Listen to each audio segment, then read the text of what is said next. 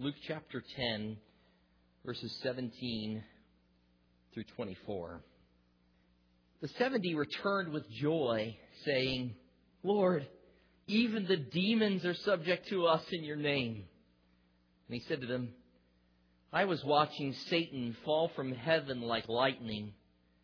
Behold, I have given you authority to tread on serpents and scorpions and over all the power of the enemy, and nothing will injure you. Nevertheless, do not rejoice in this, that the spirits are subject to you, but rejoice that your names are recorded in heaven." At that very time, he rejoiced greatly in the Holy Spirit and said, "I praise you, O Father, Lord of heaven and earth, that you have hidden these things from the wise and intelligent and have revealed them to infants. Yes, Father, for this way was well-pleasing in your sight.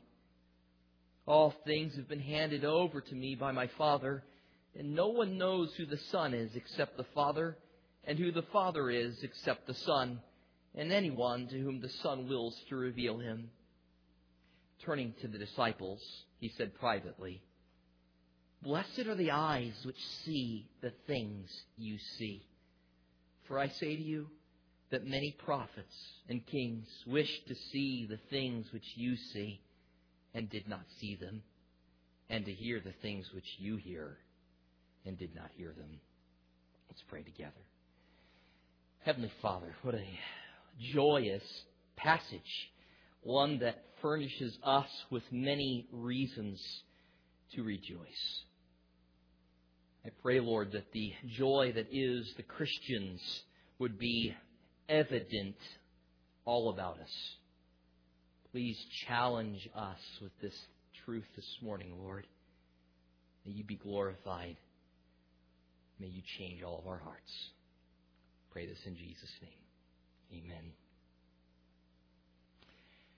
So last week, we considered the sending out of the 70 or 72 in Luke 10 and noted 5 imperatives which undergird genuine Christian ministry. We're looking at the fact that Jesus' ministry expanded at a moment in which persecution was at an all-time high.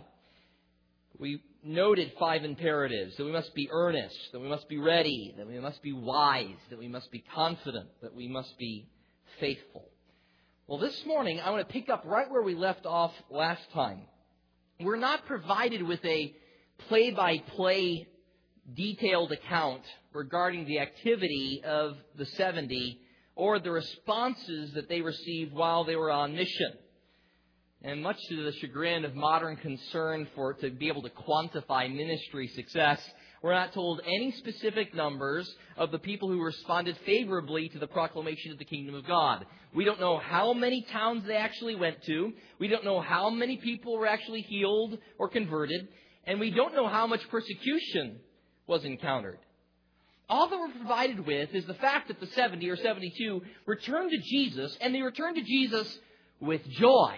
And they give a report back to their master, back to their Lord.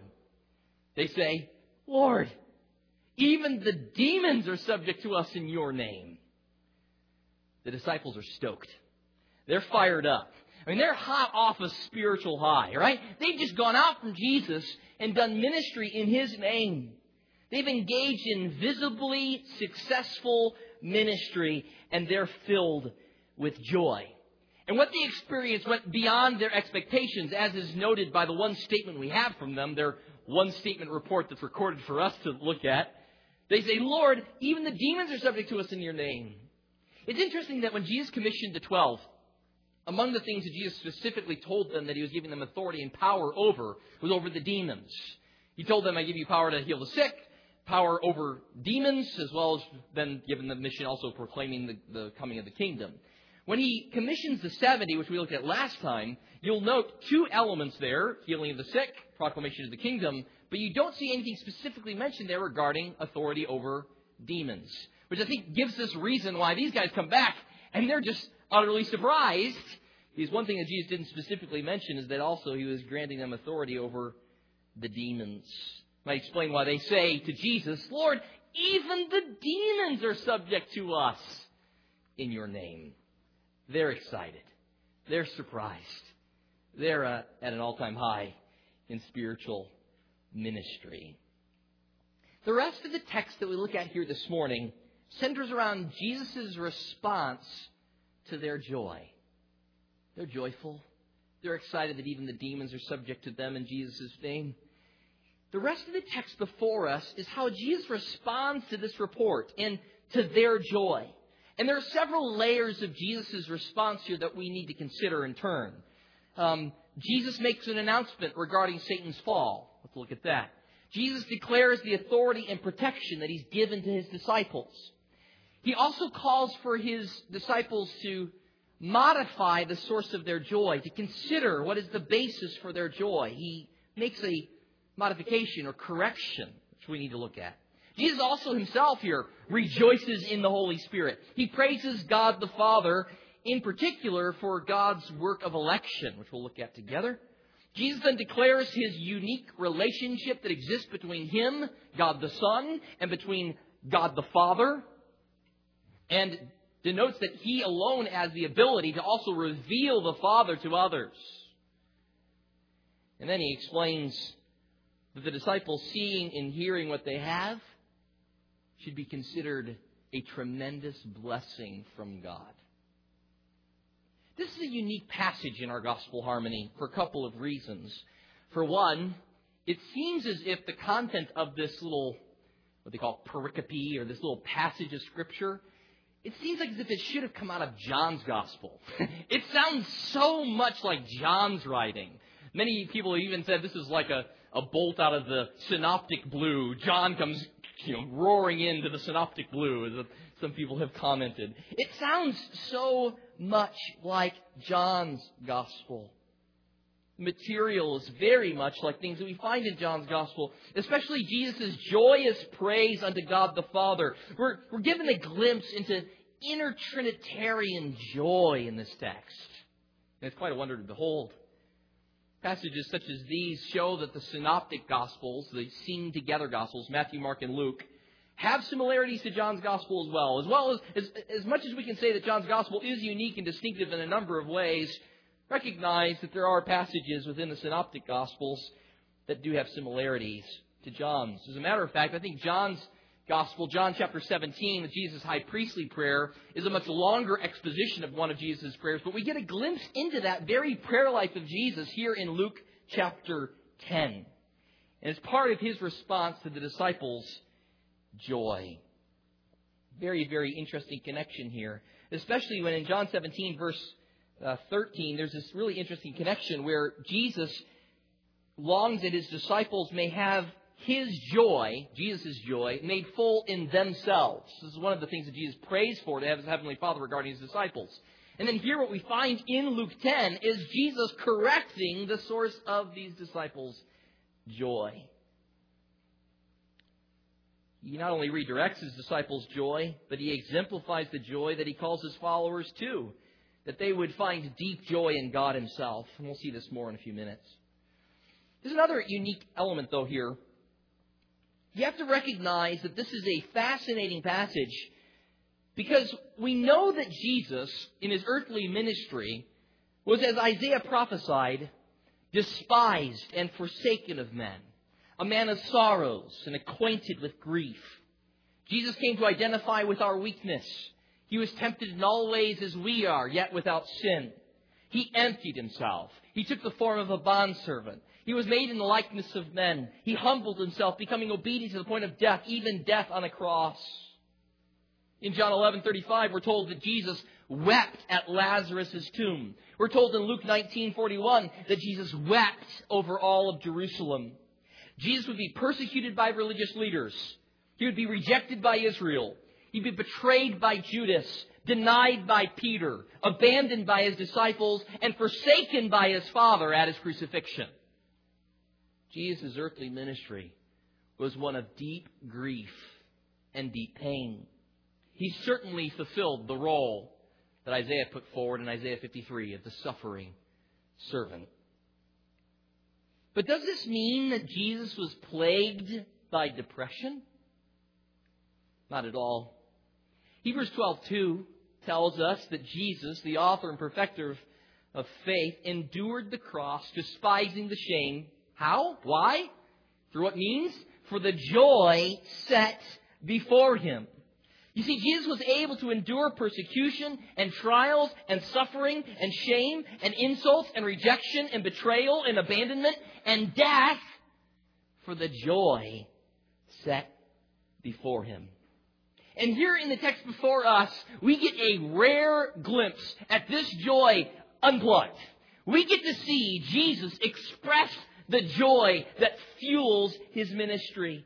We're told in Luke 10:21, at that very time, Jesus rejoiced greatly in the Holy Spirit. And he said, I praise you, O Father, Lord of heaven and earth. What a fantastic moment.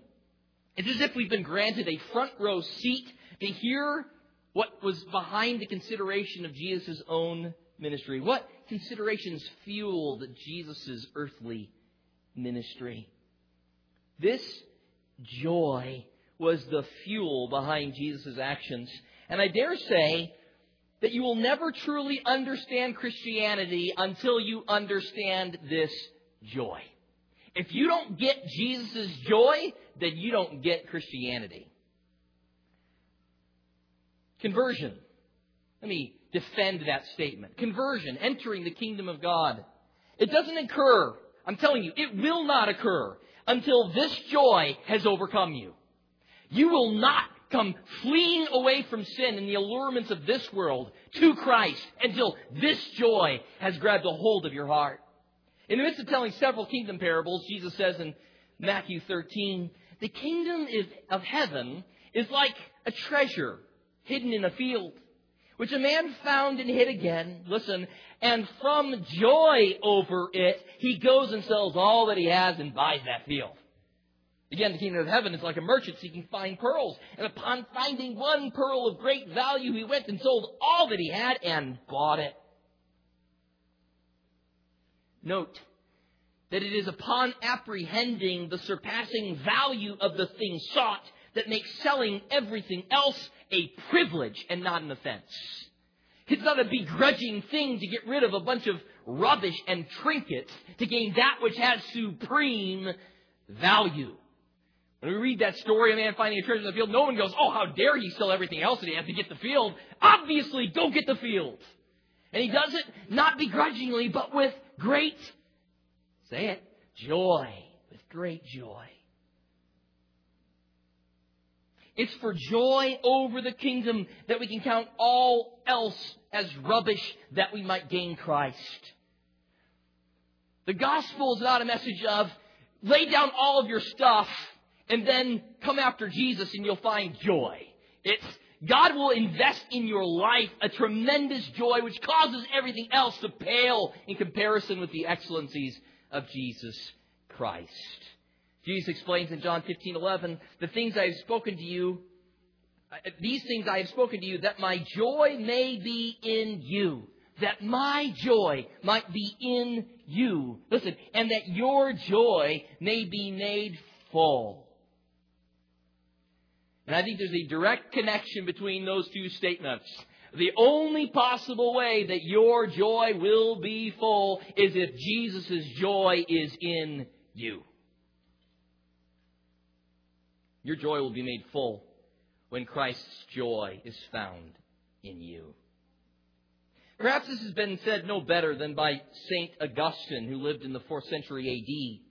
When he spoke of his path to Christianity, he explained in the context of prayer to God the following: I began to search for a means of gaining the strength I needed to enjoy you. But I could not find this means until I embraced the mediator between God and men, Jesus Christ. Augustine explained that the key to his own conversion was gaining the strength to enjoy God. Note that. He said, what I needed was to gain the strength to enjoy God. For those of you who are familiar with Augustine and his famous Confessions, that book is full of his struggle and tells about his conversion. In particular, he struggled with sexual sin. And so one of the things he's directly appealing to here is, my conversion came at the moment where my enjoyment of God surpassed all other joys. All other joys appeared as rubbish in comparison with the joy that I find in God. What must transpire in salvation is for God, by His sheer grace, to grant a man supreme joy in God Himself. Commenting on Augustine's thought, John Piper explains, so saving grace, converting grace, in Augustine's view, is God's giving us a sovereign joy in God that triumphs over all other joys and therefore sways the will. The will is free to move toward whatever it delights in most fully, but it's not within the power of our will to determine what that sovereign joy will be. So what Augustine said is this: a man's free will indeed avails for nothing except to sin, if he knows not the way of truth, and even after his duty and his proper aim has become known to him, unless he also takes delight in and feels a love for it, he neither does his duty, nor sets about it, nor lives rightly.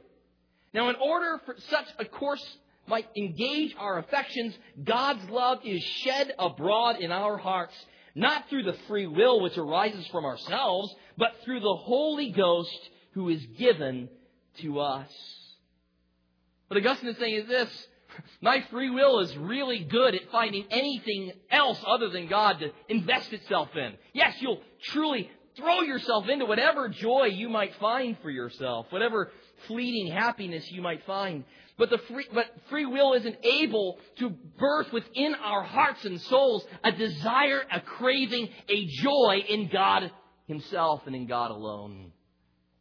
So he quotes from Romans 5:5 and says what's required here is for the Holy Spirit to give a love for God into our hearts, from which now we find our joy in God and God alone. God must give us affections for Himself.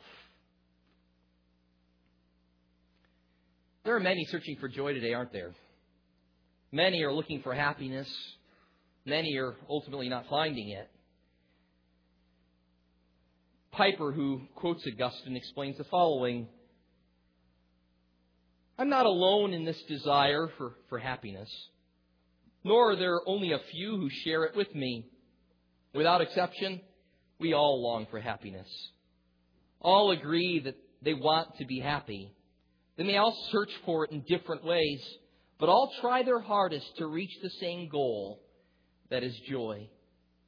This is a great common ground for doing evangelism in every age.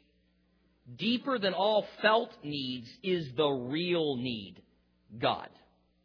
Not just God experienced without emotional impact, but rather God experienced as holy delight. Augustine says, you made us for yourself, and our hearts find no peace till they rest in you. This peace is the presence of a profound happiness, a profound joy. He is happy who possesses God. Not because God gives health and wealth and prosperity, but because God is our soul's resting place. To make this known and this experience through Jesus Christ is the goal of evangelism and the goal of world missions. You see, when you put it that way and you understand what's fueling the Christian life, joy in the Christian life is not optional. It's the bedrock, it's the fountain of true Christian living. It's deep joy in God Himself that is the starting place and resting place of Christianity. A Christian without joy is a contradiction of terms. But certainly at times our walk as Christians may suffer because we failed to keep our greatest and deepest joy first. There are times when we may lose our first love, as the church in Ephesus was chastised for. We may allow lesser joys to crowd out the greater and greatest joys.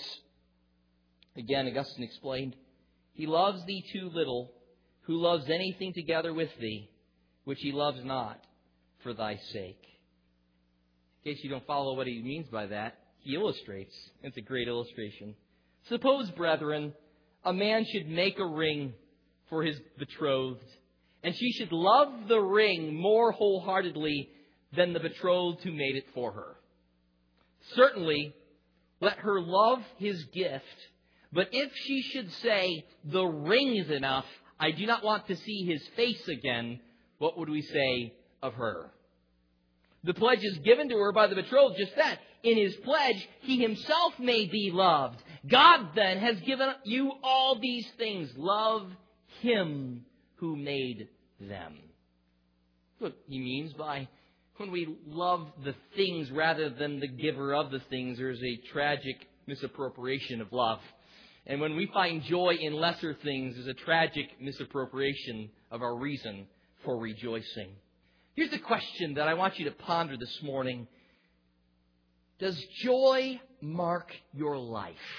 Is your life marked by joy? And not just any joy, but the joy of Jesus. The joy that fueled Jesus' ministry. This doesn't mean you won't experience grief. This doesn't mean you won't experience suffering in this fallen world, as even evidenced by Jesus' own life, right? But are you uniquely marked by deep and rich joy? When you consider your life, do you find your daily experience to be one of true, deep, genuine, lasting joy? If the answer to that question is no, the first thing I have to check with you is, are you a Christian? Because those who are in Christ have a source, a reason to rejoice in all circumstances. But I also think it is possible for those who have been redeemed to have substituted lesser joys for the great and supreme joy. And therefore, finding where those joys come to an end, find themselves always on an up and down spiritual progression. Because their joy is as fleeting as the momentary joy they're finding in this momentary fleeting joy-giving thing. But if our joy is found in that one, that great supreme joy, who is himself unchanging and immutable and a fountain of all joy, then the Christian life, the genuine Christian, can always have joy at all times. And this is the reason why we can speak of contentment in all circumstances. This is why we can speak of joy even in the midst of tears. Because there is a deep reality of joy that undergirds genuine Christianity. I want to consider 3 reasons for joy from Luke 10 in a sermon entitled Reason to Rejoice. I think there are many reasons that can be given for a person to rejoice. And I want to trek through this text in the following way. First point is reason for great joy, and that is victory over Satan. There's reason for great joy in victory over Satan. The second point we'll look at is reason for greater joy. Reason for greater joy, that we've been granted citizenship in heaven. And the third point is reason for greatest joy, that of delight in God himself. First, let's consider reason for great joy, victory over Satan. We see this in verses 17 through 19. The disciples have come back to Jesus. They've seen Jesus' own ministry in which he has demonstrated power over the demonic realm. There were many who were afflicted and possessed by demons, whom Jesus healed. Jesus provided many proofs of the authenticity of his ministry. He manifested power over nature, over sickness, over disease, over death, over demons, over sin. Jesus continually demonstrated, not only did he preach the kingdom of God, but he gave those who were around him a glimpse into the kingdom of God. A tiny, it's almost like a crack in the opening as they could look in and see the realities of the kingdom of God. We know that ultimately sickness and disease and troubles from nature and death and demons and sin will all be taken care of ultimately as we look forward to the final state with our Lord in the new heavens and new earth. But Jesus, during his preaching ministry, not only proclaimed the coming of the kingdom of God, but provided a glimpse into its power.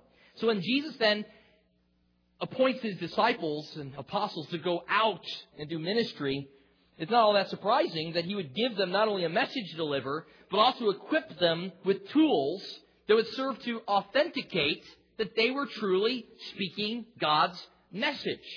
The Lord has worked in similar ways throughout history, at times of special revelation. The prophets were often given signs to perform along with a message to proclaim. Because remember, as God's people, if you wanted to test whether or not this guy's message is actually from God, you had at least two tests to make, right? First was, does what he say actually come to pass? If he's making prophetic statements that are going to happen in the future, do they actually come to pass? Do we see these things actually occurring? And then secondly, do we see that his message is in complete agreement with what we know from the Scriptures already? Jesus would test his people on both bases. And so we see God often providing his servants with proofs regarding the message that they were bringing. So the 70 or 72 are overjoyed by their abilities when working in Jesus' name. Even the demons are subject to them. But Jesus responds with a somewhat matter-of-fact statement, perhaps almost amounting to, of course, I've given you authority to tread on serpents and scorpions. I've given you power over all of the enemy. These serpents and scorpions have become a question for some, especially in modern context where there have been some cults that have had like snake handling as part of their worship practice.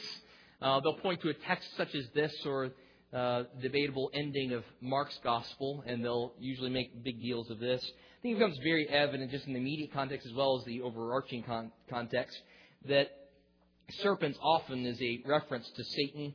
Scorpions here is a unique situation, but we see the next phrase there, and over all the power of the enemy. I think that all of this is pointing to the fact that Jesus is saying, I've given you power over Satan and all of the fallen angels that go along with him, all of the demonic host. Note that this authority and power is derivative. They don't just have it, they have been given it from Jesus, and they rightly do say, we have power over them in your name. So there's even a recognition here, Lord, even the demons are subject to us in your name. We can certainly understand the disciples feeling joy over such an experience. Have you ever been able to engage in just daily ministry, weekly ministry? Perhaps you've shared the gospel with someone. Perhaps you have experienced the joy that follows such moments, such opportunities to share the gospel of Jesus Christ with someone else. These disciples were being used as tools of the Lord to bring deliverance to those enslaved to demons. And it seems reasonable that these missionaries would find spontaneous joy which came from this unexpected huge success. This is kind of akin to why it's really fun to have missionaries from the mission field come back and tell us about what's been happening, right? As they just their enthusiasm is infectious, isn't it? This is really how it is in Christian service. There is a true and genuine joy that comes from serving the Lord. Jesus goes on, though, to say, not only do you have authority and power over the demonic hosts, but I'm providing you with protection, and I'm preserving you. He gives this blanket assurance. He says, and nothing might ever hurt you. Nothing might ever hurt you. Now, certainly, as we consider that statement, it doesn't mean that Jesus' followers will never see difficulties of any sort. As a matter of fact, according to church history, besides Judas, who hung himself, and John, who dies of old age in exile, all the rest of the 12 are martyred. Jesus just said, what? And nothing might ever hurt you? Harm you? Obviously, we have to recognize what Jesus is saying here, that he has a spiritual direction in mind for these words. Jesus said in Matthew 10, don't fear those who can kill the body or are unable to kill the soul. Rather fear him who can destroy both soul and body in hell. You see, for those who are in Christ, there is therefore now no condemnation, Romans 8:1, and nothing can separate us from the love of God which is in Christ Jesus our Lord, Romans 8:39. God protects and preserves his children. Makes me think of the Old Testament account of Shadrach, Meshach, and Abednego. Remember them? And they're about to be cast into the fiery furnace. And the king said, who's going to deliver you out of my hand? And remember their response is something, my paraphrase is something along the lines of, well, either which way this goes, O king, we'll be delivered out of your hand, right? And we'll gladly lay down our life. We know that's as much as you can do to us. Because our Lord holds us. We're preserved ultimately in the most significant sense. Eternally, we're preserved and protected by Him. God protects and preserves His children. Jesus Christ is always with them, even to the end of the age, Matthew 28:20. He says in John 10, "My sheep hear my voice, I know them, and they follow me. I give eternal life to them." Listen, "and they will never perish, and no one will snatch them out of my hand. My Father who has given them to me is greater than all, and no one is able to snatch them out of my Father's hand. I and the Father are one." Here's great reason for joy, isn't it? Not only that we've been granted power and authority in this life, but we've been granted this assurance, this security that we're protected and preserved by the Lord. There's tremendous joy in God's protection and care over us. We need not fear anyone, for our God is in control. He cares for us, and He ultimately delivers us. Another thing I think that we find a great joy in, specifically mentioned here, is that Satan's demise is sure. Satan's demise is a sure thing. We can't neglect this very first statement, the very first words that come out of Jesus' mouth as He responds to the joy of the 70 as they return. He says literally, "I was seeing Satan having fallen from heaven as lightning." I was seeing Satan having fallen from heaven as lightning. Now, there are two main ways that phrase can be understood. It's a little bit of a cryptic phrase. It's been debated back and forth as to how this phrase should be interpreted. There's a slightly different application depending upon how you interpret the phrase, but the overarching statement, the overarching major point is consistent regardless, and I'll demonstrate that here. The first way this phrase could be understood is that Jesus is reminiscing about Satan's fall from heaven prior to or in conjunction with the events of the Garden of Eden. If this is the case, Jesus is bringing this up to say to His disciples, "Beware that you don't fall into the same trap as Satan did, who boasted in himself rather than in God, who became prideful and desired to exalt his throne above God's." Interesting connection to our Sunday school here this morning. We looked at one of the chapters we had was Isaiah 14, and we considered the language there found where Isaiah is speaking to the king of Babylon, and all of a sudden the language becomes a little bit more lofty as this rebuke goes on to say, "How have you fallen from heaven, O star of the morning, son of the dawn? You have been cut down to the earth. You have weakened the nations. But you said in your heart, I will ascend to heaven. I will raise my throne above the stars of God. I will sit on the mount of assembly in the recesses of the north. I will ascend above the heights of the clouds. I will make myself like the Most High. Nevertheless, you'll be thrust down to Sheol, to the recesses of the pit." Which is another text in Ezekiel 28, where again we have the same sort of scenario going on here. The king of Tyre is being rebuked, and in the midst of that discussion, all of a sudden the language gets high and lofty. The description of this individual being in Eden, in the garden of God, the anointed cherub who covers, whose ways were blameless from the day you were created until unrighteousness was found in you. And again, at the end of that passage, "I cast you to the ground." Some people read this statement from Jesus in this regard, that Jesus is bringing up the fall of Satan. Well, why would He do this? Right after they've showed joy, and they say, even the demons are subject to us in your name. Some read this next phrase from Jesus as causing the disciples, His intention was to cause the disciples to rethink their source of joy here. That they ought to cease and desist from glorying in their spiritual accomplishments, because that's to follow Satan along the path to destruction. And that final judgment will come swiftly, even like lightning, as Satan fell from heaven like lightning. It's one way people have understood this phrase. The other way that it can be understood is that Jesus is granting the 70 His perspective of their isolated occurrences while out in ministry. This would be a more positive way of viewing Jesus' words in response to them. In other words, what Jesus is saying here is, while you were out casting out demons from this person and that person, proclaiming the coming of the kingdom, healing people's sicknesses, while that was happening, what I was observing was Satan fallen from heaven.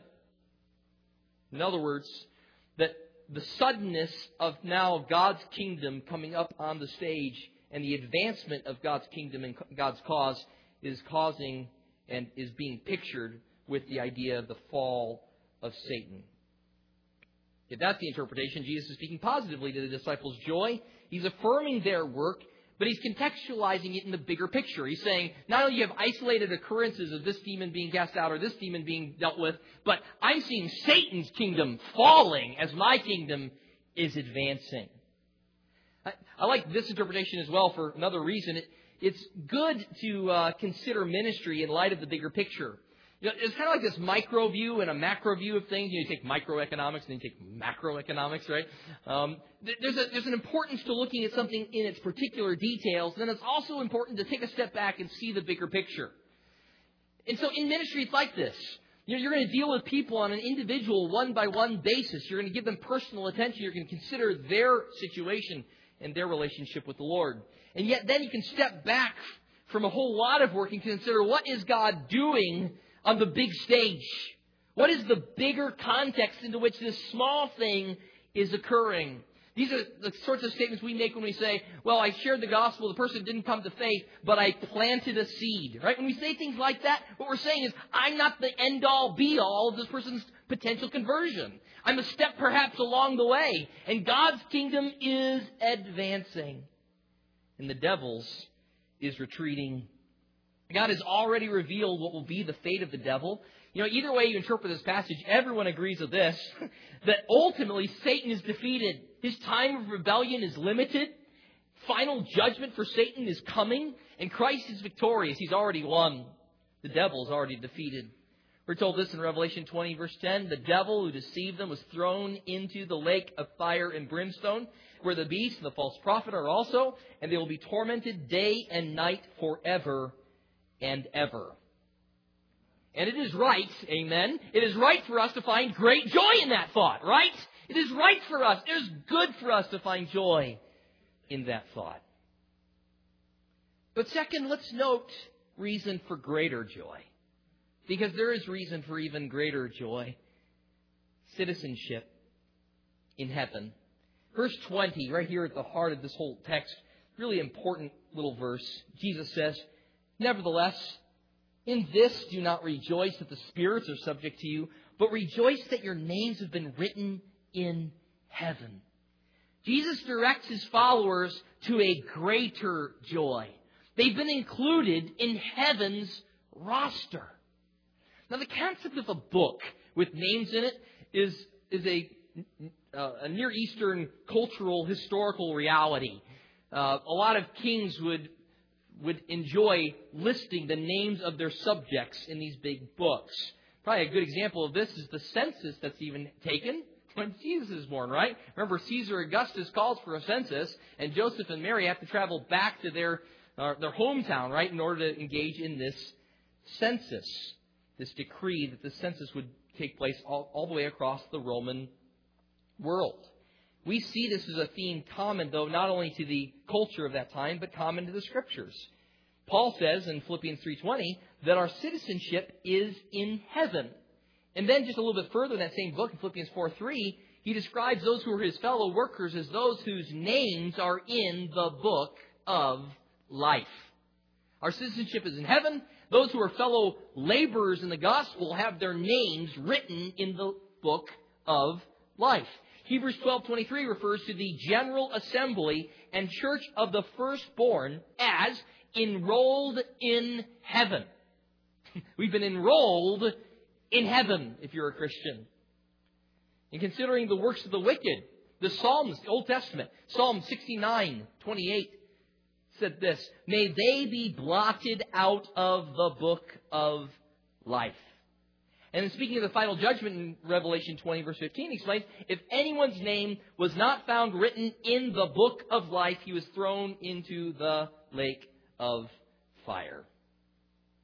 Jesus says, whatever joy you're experiencing from finding success and victory over the demonic host, the authority that I granted you for this thing, understand this, there is greater joy to be found in knowing that our names have been written in heaven. This must have been the impetus for the old hymn, when the roll is called up yonder. Listen to the verses of that hymn. When the trumpet of the Lord shall sound, and time shall be no more, and the morning breaks eternal, bright and fair. When the saved of earth shall gather over on the other shore, and the roll is called up yonder, I'll be there. On that bright and cloudless morning, when the dead in Christ shall rise, and the glory of His resurrection share, when His chosen ones shall gather to their home beyond the skies, and the roll is called up yonder, I'll be there. Let us labor for the Master from the dawn till setting sun. Let us talk of all His wondrous love and care. Then when all of life is over and our work on earth is done, and the roll is called up yonder, I'll be there. You see, this is where we find greater joy. It's in knowing that our names have been written in heaven, that we've been granted citizenship in heaven, that our name is on that roll. And when that roll is called up, we'll be there. Our name will be there, and we will be ushered into an eternity of joy with our great God. And as a result, if that greater joy has captured your heart, then you're going to beware of boasting in anything but Christ. All arrogance must give way to humble joy. Remember, salvation is completely by God's grace. By grace you've been saved through faith, that not of yourselves is a gift of God, not of works, so that no one may boast. Having begun by the Spirit, we're not now being perfected by the flesh. As we work out our salvation with fear and trembling, we must remember that it is God who is at work in us, both to will and to work for His good pleasure. We may plant, we may water, but it is God who causes the growth. God receives all glory for what He is doing in this. And what a tremendous blessing. What source for greater joy there is here. We must not find greater joy in our working.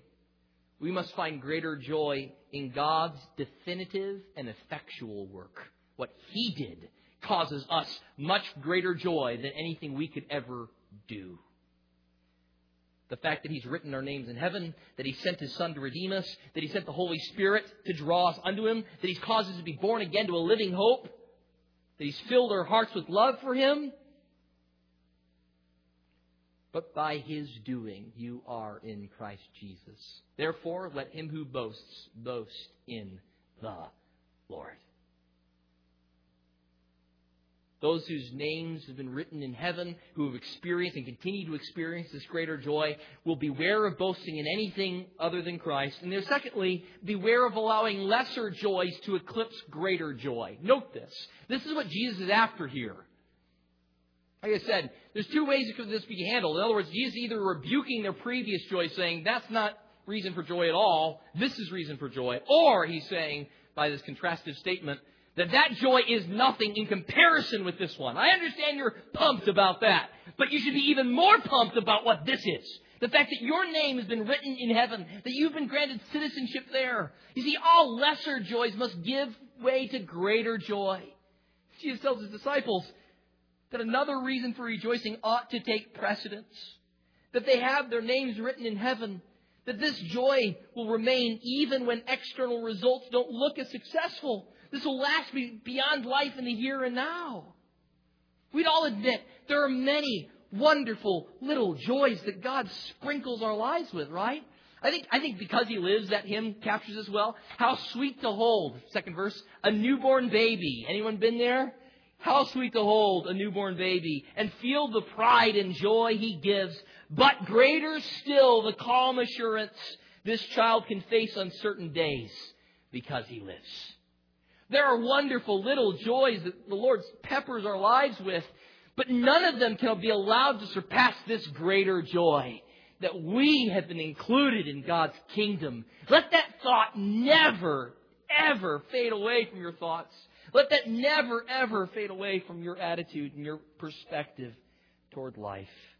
Because He lives, I can face tomorrow. Because He lives, all fear is gone. Because I know He holds the future. And life is worth living just because He lives. Ian Murray tells of a visit that he made to Martin Lloyd-Jones, famous London preacher, who was so influential. You can still read Martin Lloyd-Jones' books. He's got a fantastic book on the Sermon on the Mount, which I highly recommend. He's written all kinds of stuff as well, but it's one of my favorites of his. But Ian Murray, who's done a lot of historical biographies of even people who are contemporaries to us, had an interaction with Martin Lloyd-Jones as Martin Lloyd-Jones was drawing near to death. Lloyd-Jones was now only able to sit up for an hour or two each day. That was max. And so Murray asked Lloyd-Jones how he was coping since his ministry had become so confined. This is a man who had done so many marvelous things in the kingdom of God. And so he's asking, how do you cope now that you're not able to do all the things that you were able to do before? And listen to how Lloyd-Jones responded. Do not rejoice that the demons are subject to you in my name, but rejoice that your name is written in heaven. Then he said, I'm perfectly content. You see, Lloyd-Jones understood that there can be joy that comes from fruitful ministry, but you can never allow it to eclipse the joy that comes in knowing that you're a child of the King, that you've been granted access to heaven, that your citizenship is not here, an earthly one, but a heavenly one. But this leads us. We can't end with just greater joy. What about greatest joy? There's reason for greatest joy. And I would say that that greater joy which we spoke to is really just a means to a greater end. Having citizenship in heaven affords us with the opportunity to delight ourselves in God Himself for all eternity. Just like when we talk about lesser purposes leading to greater purposes, I think these other joys ultimately come to the climactic point in the consideration of this greatest joy, and that is delight in God Himself. Note how Jesus does this for us. He models it for us. Look at verse 21. At that very time, He rejoiced greatly in the Holy Spirit and said, I praise you, O Father, Lord of heaven and earth, that you have hidden these things from the wise and intelligent and have revealed them to infants. Yes, Father, for this way was well-pleasing in your sight. I think, first of all, Jesus demonstrates here delight in God's sovereign grace. Delight in God's sovereign grace. And specifically, what's under picture here is the doctrine of election. Jesus gives praise to the Father for concealing the truths of the gospel from the wise and understanding, and instead revealing them to infants, to babes. How incredible that God has revealed His glorious truth and granted eyes to see to those who are weak and despised. This is what Jesus is exulting in God, rejoicing in God the Father for God's wise providence and decision to reveal these glorious truths to those whom the world considers nothing. Paul picks up on this in 1 Corinthians 1. Consider your calling, brethren, that there were not many wise according to the flesh, not many mighty, not many noble, but God has chosen the foolish things of the world to shame the wise. God has chosen the weak things of the world to shame the things which are strong. The base things of the world and the despised God has chosen. The things that are not, so that He might nullify the things that are, so that no man may boast before God. And again that phrase, but by His doing you are in Christ Jesus. We've noted on prior occasions, we worked through Ephesians 1 very early on in our time together here. And we've noted on prior occasions that the doctrine of election is one that some people have difficulty with. And so it has caused some to speak of it as if it were an embarrassing doctrine. But that's not the way the Bible speaks about the doctrine of election. Not only does Jesus right here plainly rejoice in this blessed truth, but so does Paul in Romans 9 through 11 and in Ephesians 1. You see, God's act of sovereign grace should elicit pure and unmixed joy from us. We all deserve hell. Why God saves any is a complete mystery to us. We ought to respond with doxology. We ought to respond as Paul does at the end of his discussion of election and predestination, Romans 9, 10, and 11. He gets to the end of chapter 11. He's not Oh man, I can't believe I just talked about this. Oh, I'm sure I've embarrassed a lot of people. Oh, now I'm going to have to kind of back up from this. What does he say at the end of all that? Oh, the depth of the riches and wisdom and knowledge of God. How unsearchable are His judgments. How unfathomable are His ways. For from Him and through Him and to Him are all things. To Him be the glory forever. Amen. He responds the same way Jesus does. Jesus exults and rejoices in God to know that God has done this marvelous thing. But not only does Jesus delight in God's sovereign grace, but He also delights in God's sovereign will. Look at the rest of verse 21. Yes, Father, for this way was well-pleasing in your sight. You see, Jesus found deep joy in the fulfillment of God the Father's sovereign will and plan. He found joy in His Father's plan and will coming to pass. Isn't it interesting when Jesus instructs His disciples on how they ought to pray? He gives them the model prayer, an example prayer that they can make use of to teach them how to pray. Isn't it interesting that in that prayer, I think He notes this very reality? And I can ask this question. You can know if you're finding your deepest joy in God Himself if you can pray this prayer from the heart, not as a meaningless mantra, as a repetition of words, but as a genuine, heartfelt cry unto God. If your prayers manifest these qualities, then you know that you're finding your deepest joy and delight in God Himself. For listen to what Jesus instructs us to pray. Our Father in heaven, hallowed be your name. Your kingdom come. Your will be done on earth as it is in heaven. Some questions to ask. Do you find peace or do you find fear in the thought of God as sovereign King? Are you able to call God Father? Do you long to live in a way that honors, that hallows His name? Do you long to live in a way that shows the respect and reverence that you show to Almighty Holy God?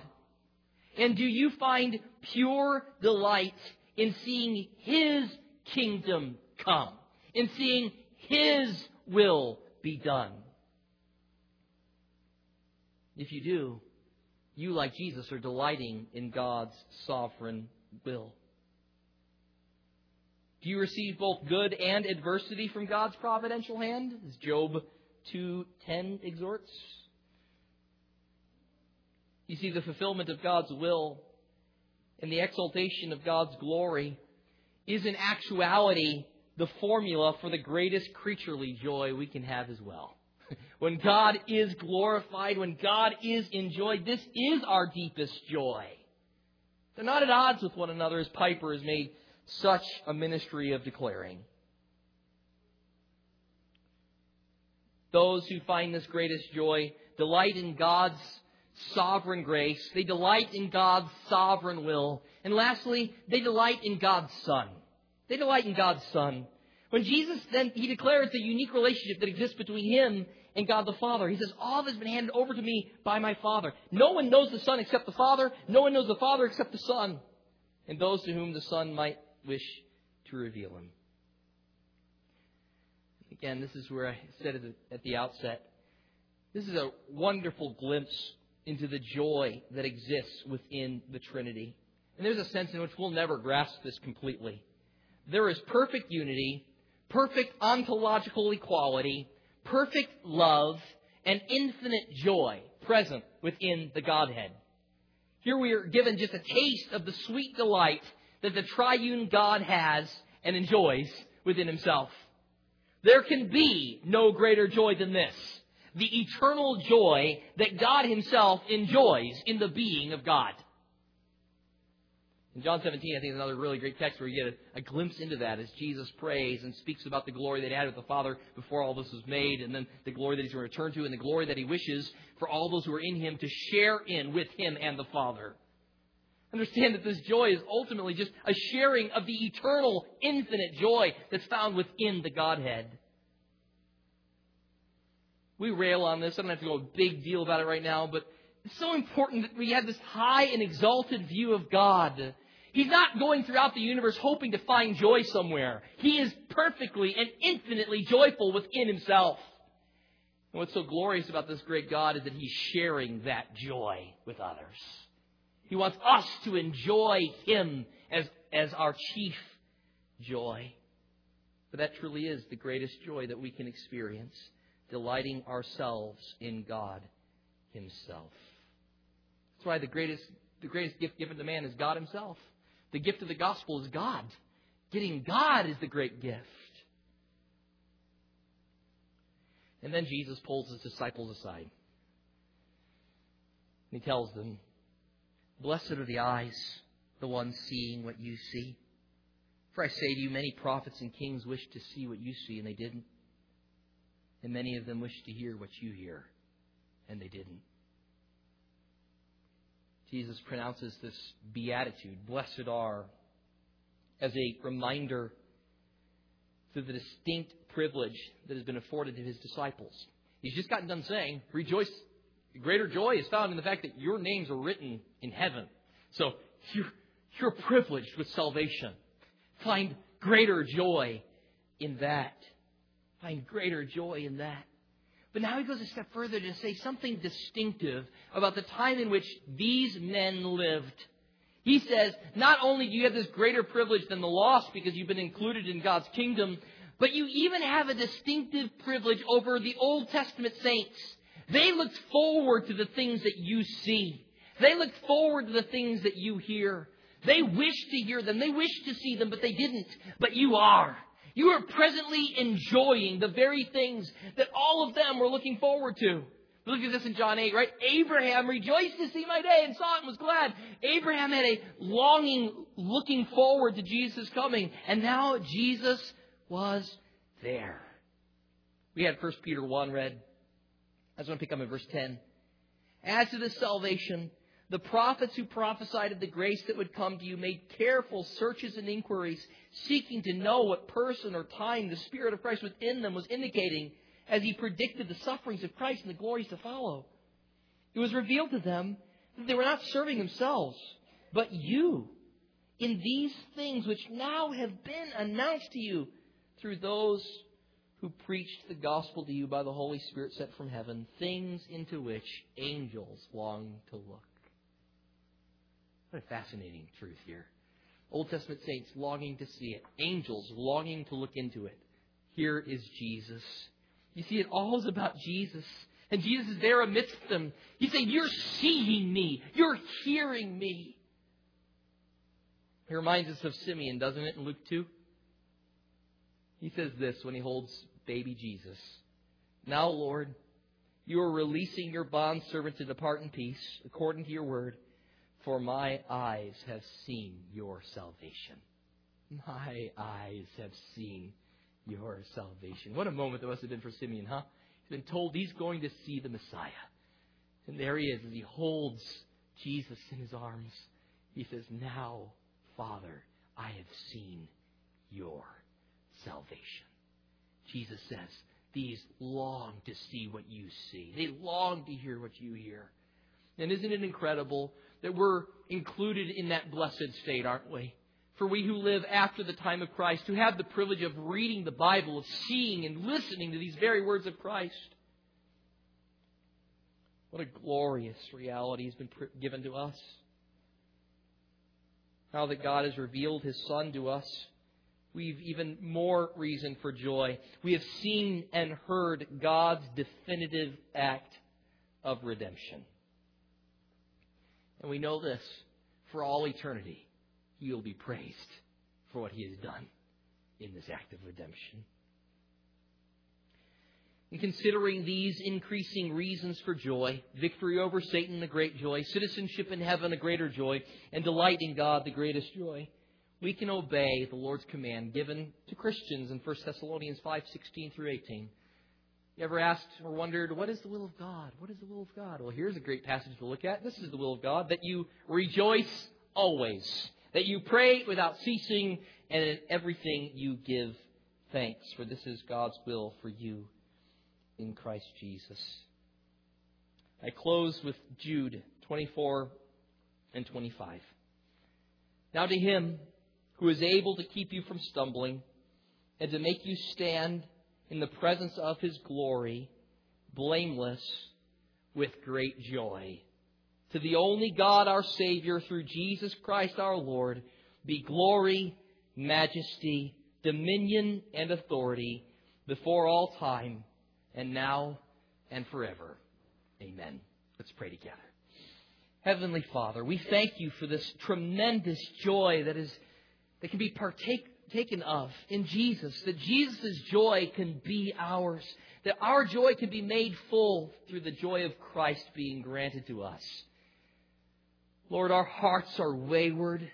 They're prone to waywardness and sin. And Lord, we know that what we need is for You to fill our hearts with joy and delight in You. Lord, I pray that You would help us to maintain the greatest joy as truly greatest in our life.